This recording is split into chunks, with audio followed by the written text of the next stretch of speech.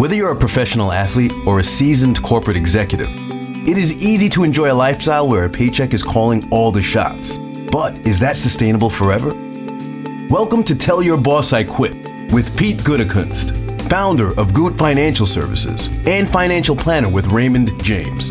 Pete helps you financially bridge from the journey you've started through the life goals you've imagined. Sooner or later, by force or by choice, life takes turns. Listen as Pete discusses how to take charge and make your move on your terms with confidence. Discipline. With discipline, you can meet your goals and achieve satisfaction. But who are you kidding? It ain't easy. We are emotional human beings who can live in the moment, and yes, looking back, we may cringe at some of the poor decisions we've made. For investors, calendar year 2022 has been a challenge. Can you stick to your financial plans when your emotions are screaming for a change? Pete Gutekunst, the author of Tell Your Boss I Quit, is here with his fellow Gut Financial certified financial planner, Brian Henrison, to talk about managing emotions and financial strategies. Gentlemen? Thanks, Patrice, and welcome, Brian. And you know, Brian, you and I, we talk about this all the time here in the office, and it's really a major theme in my book. I think too often they're trying to beat the market. Now, you got me doing these air quotes now all the time, but we're not videoing, so I guess no one can see it anyway. But, people are trying to beat the market, whatever that means. And you and I stress purpose, and people invest to support an income after their major paycheck is in. They want to put their kids through college. They're trying to build up a nest egg and maybe earn faster than it would take to pay down their mortgage, whatever it is, but they have a purpose to that investment. And I think that's where people make their biggest mistakes is they're trying to beat something and they let their emotions get involved far too deeply. And that's really where people start to kind of go astray. And we talk a lot about that here. And I think what I'd like to do is just really dive into that a bit. But I think before we get into purpose, we're talking about investing, we really have to define what the length of time of a good investment is, because there is volatility, there is risk. So why don't you just kind of walk us through when we talk about investing for the long term, what we mean by that and why that's so important to understand. Yeah, I think that is a really important topic. And it's not something that I would say is necessarily easily answered either. A lot of times we'll meet someone and, they might not believe that they are a long-term investor, or maybe someone does believe, and we may think differently about that. And what the timeline is as far as amount of years or months or whatever the time is to be considered a long-term investor is definitely different depending on the goal and, what the ultimate outlook for the investment is. But one thing that's really key in being a long-term investor is understanding the power of compounding. I always think it's easiest to explain just with a little bit of math, and I've always been a math person, so that's just the way that I like to explain it. But comes in handy in the job, yeah, right? Exactly. So if you think about a 10% return, I think most people can calculate what would a 10% return be on $100 investment. Let's just say we were able to earn 10% over some time period.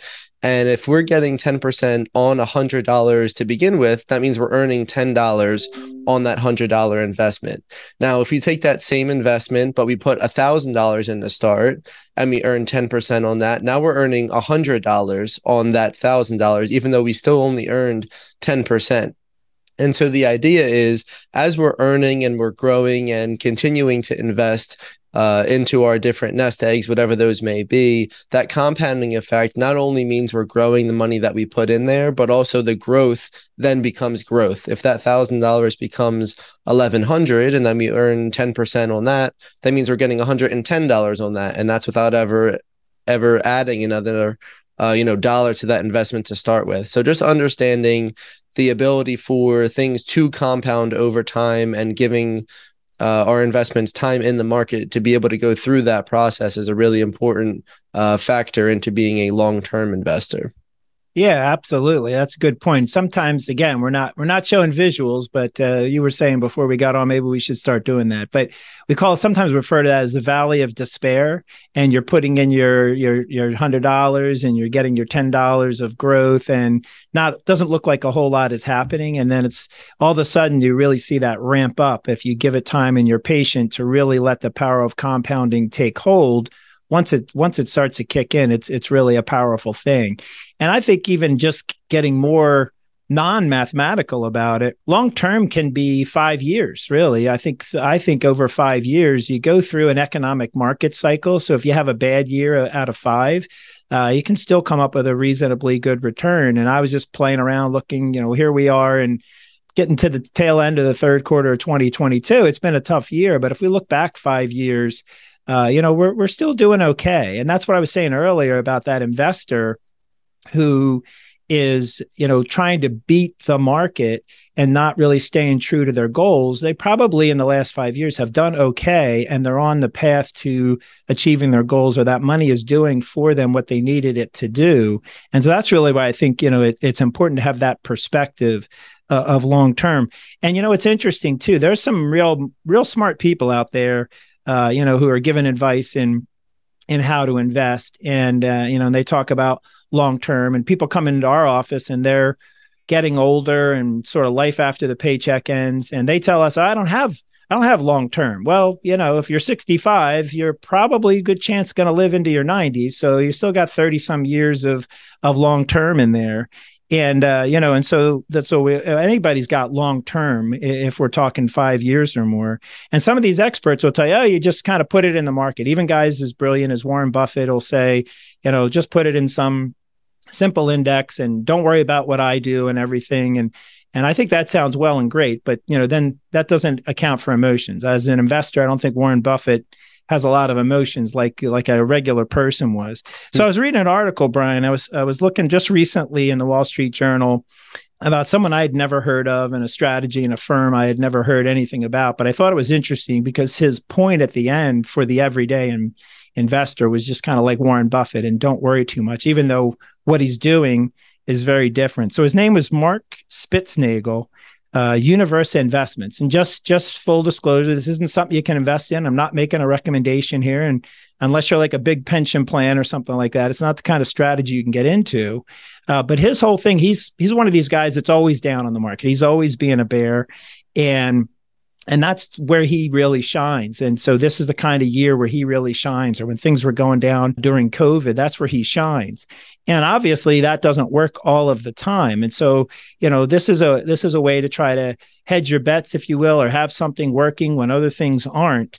And the reason I wanted to bring him up is it was interesting. During COVID, he had a 4,000% return, if you can imagine that. So here's a guy who was ready for something to go haywire, and it really paid off. And that's why you want to have different kinds of strategies in a long-term investments portfolio, is because, like I said, some things are long-term, but sometimes we need to feel good right now. And sometimes we need to have a level of protection. And the California Public Pension Plan pulled out of this strategy just before COVID. So in other words, they invested with this guy and they forgot their purpose. The reason they were in this thing was, when things are going wrong, that's why we own you. And he was meandering along and not doing so great.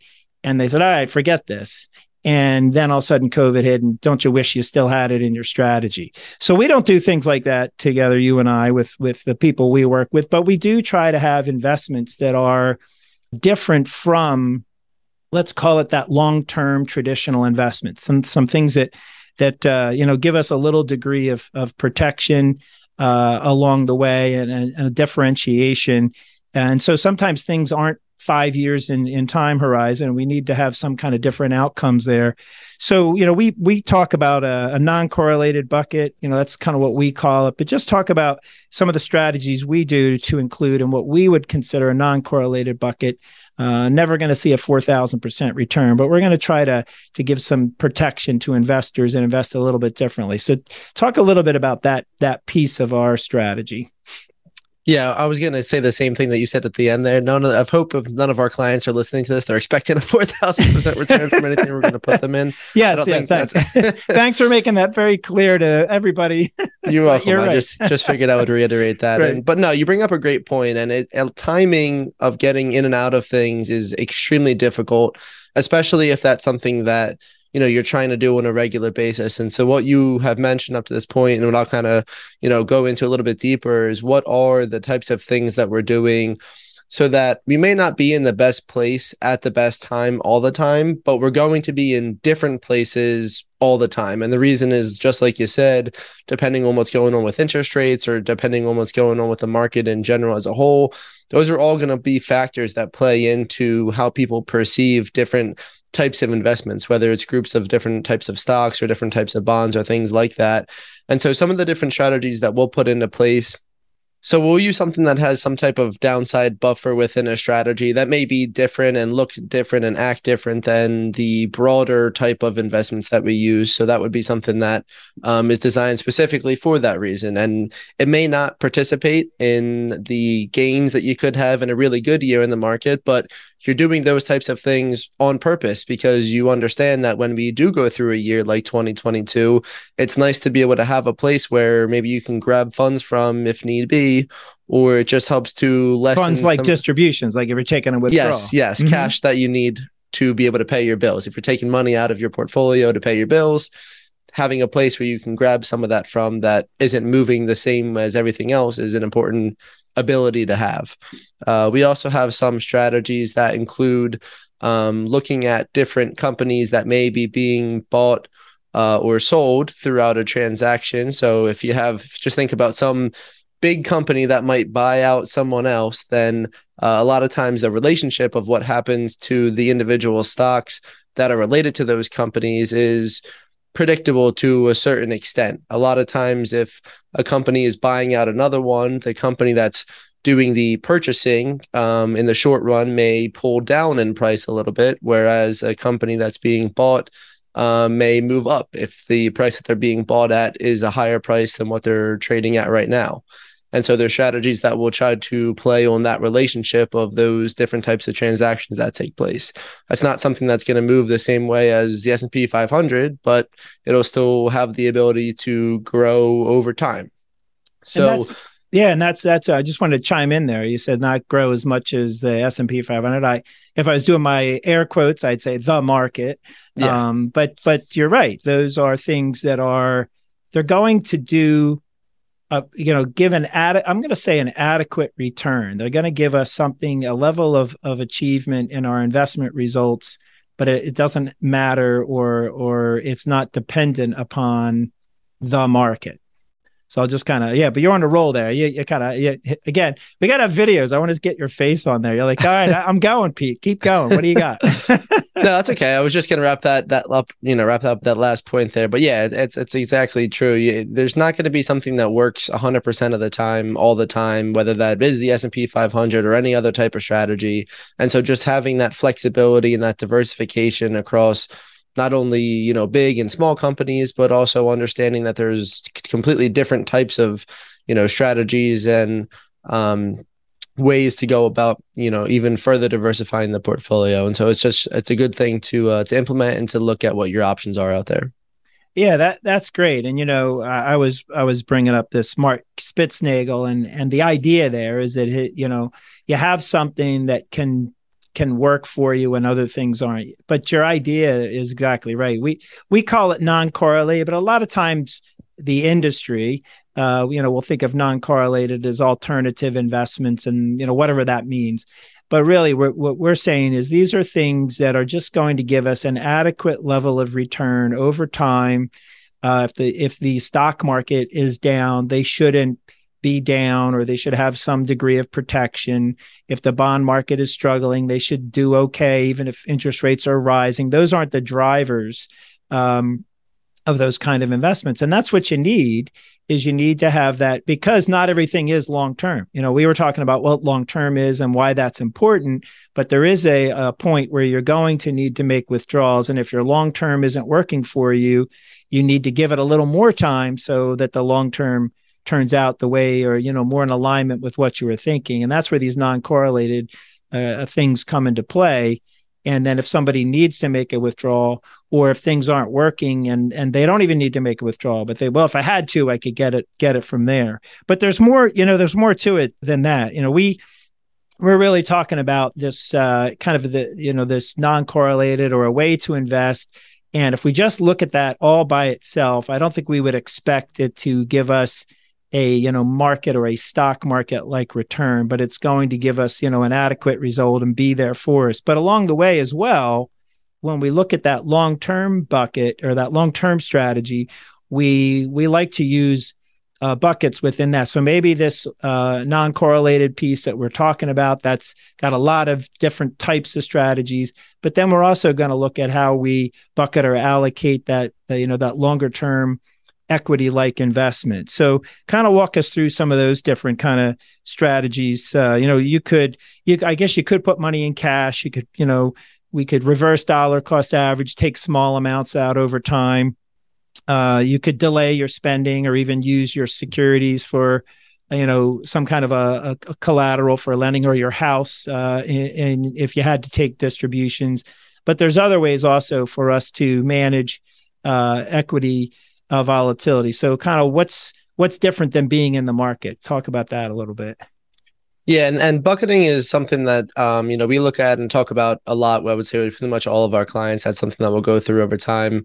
But what we're really looking for is exactly what you said. At what point are we going to need to grab money to be able to pay for an expected, or sometimes it's even an unexpected bill that comes up over time? And having different strategies in place that either create an increased level of income that's reliable. That could be something that if you just need a small amount, on a monthly basis or something like that, you could have strategies that are specifically designed for income. Or maybe on, that longer term bucket, that's something that we know if the market is looking good, then that's something that we may be pulling from on a more regular basis. And when we go through years like 2022, or back in the first quarter of 2020, that would be a time period where, it's really not a great time to be grabbing from this specific bucket. So what are the other things that we have in place to be able to recover, or to be able to grab from in that shorter term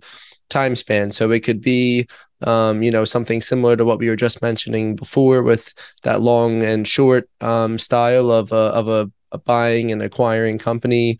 It could be something that has created income through different option writing on positions within a portfolio.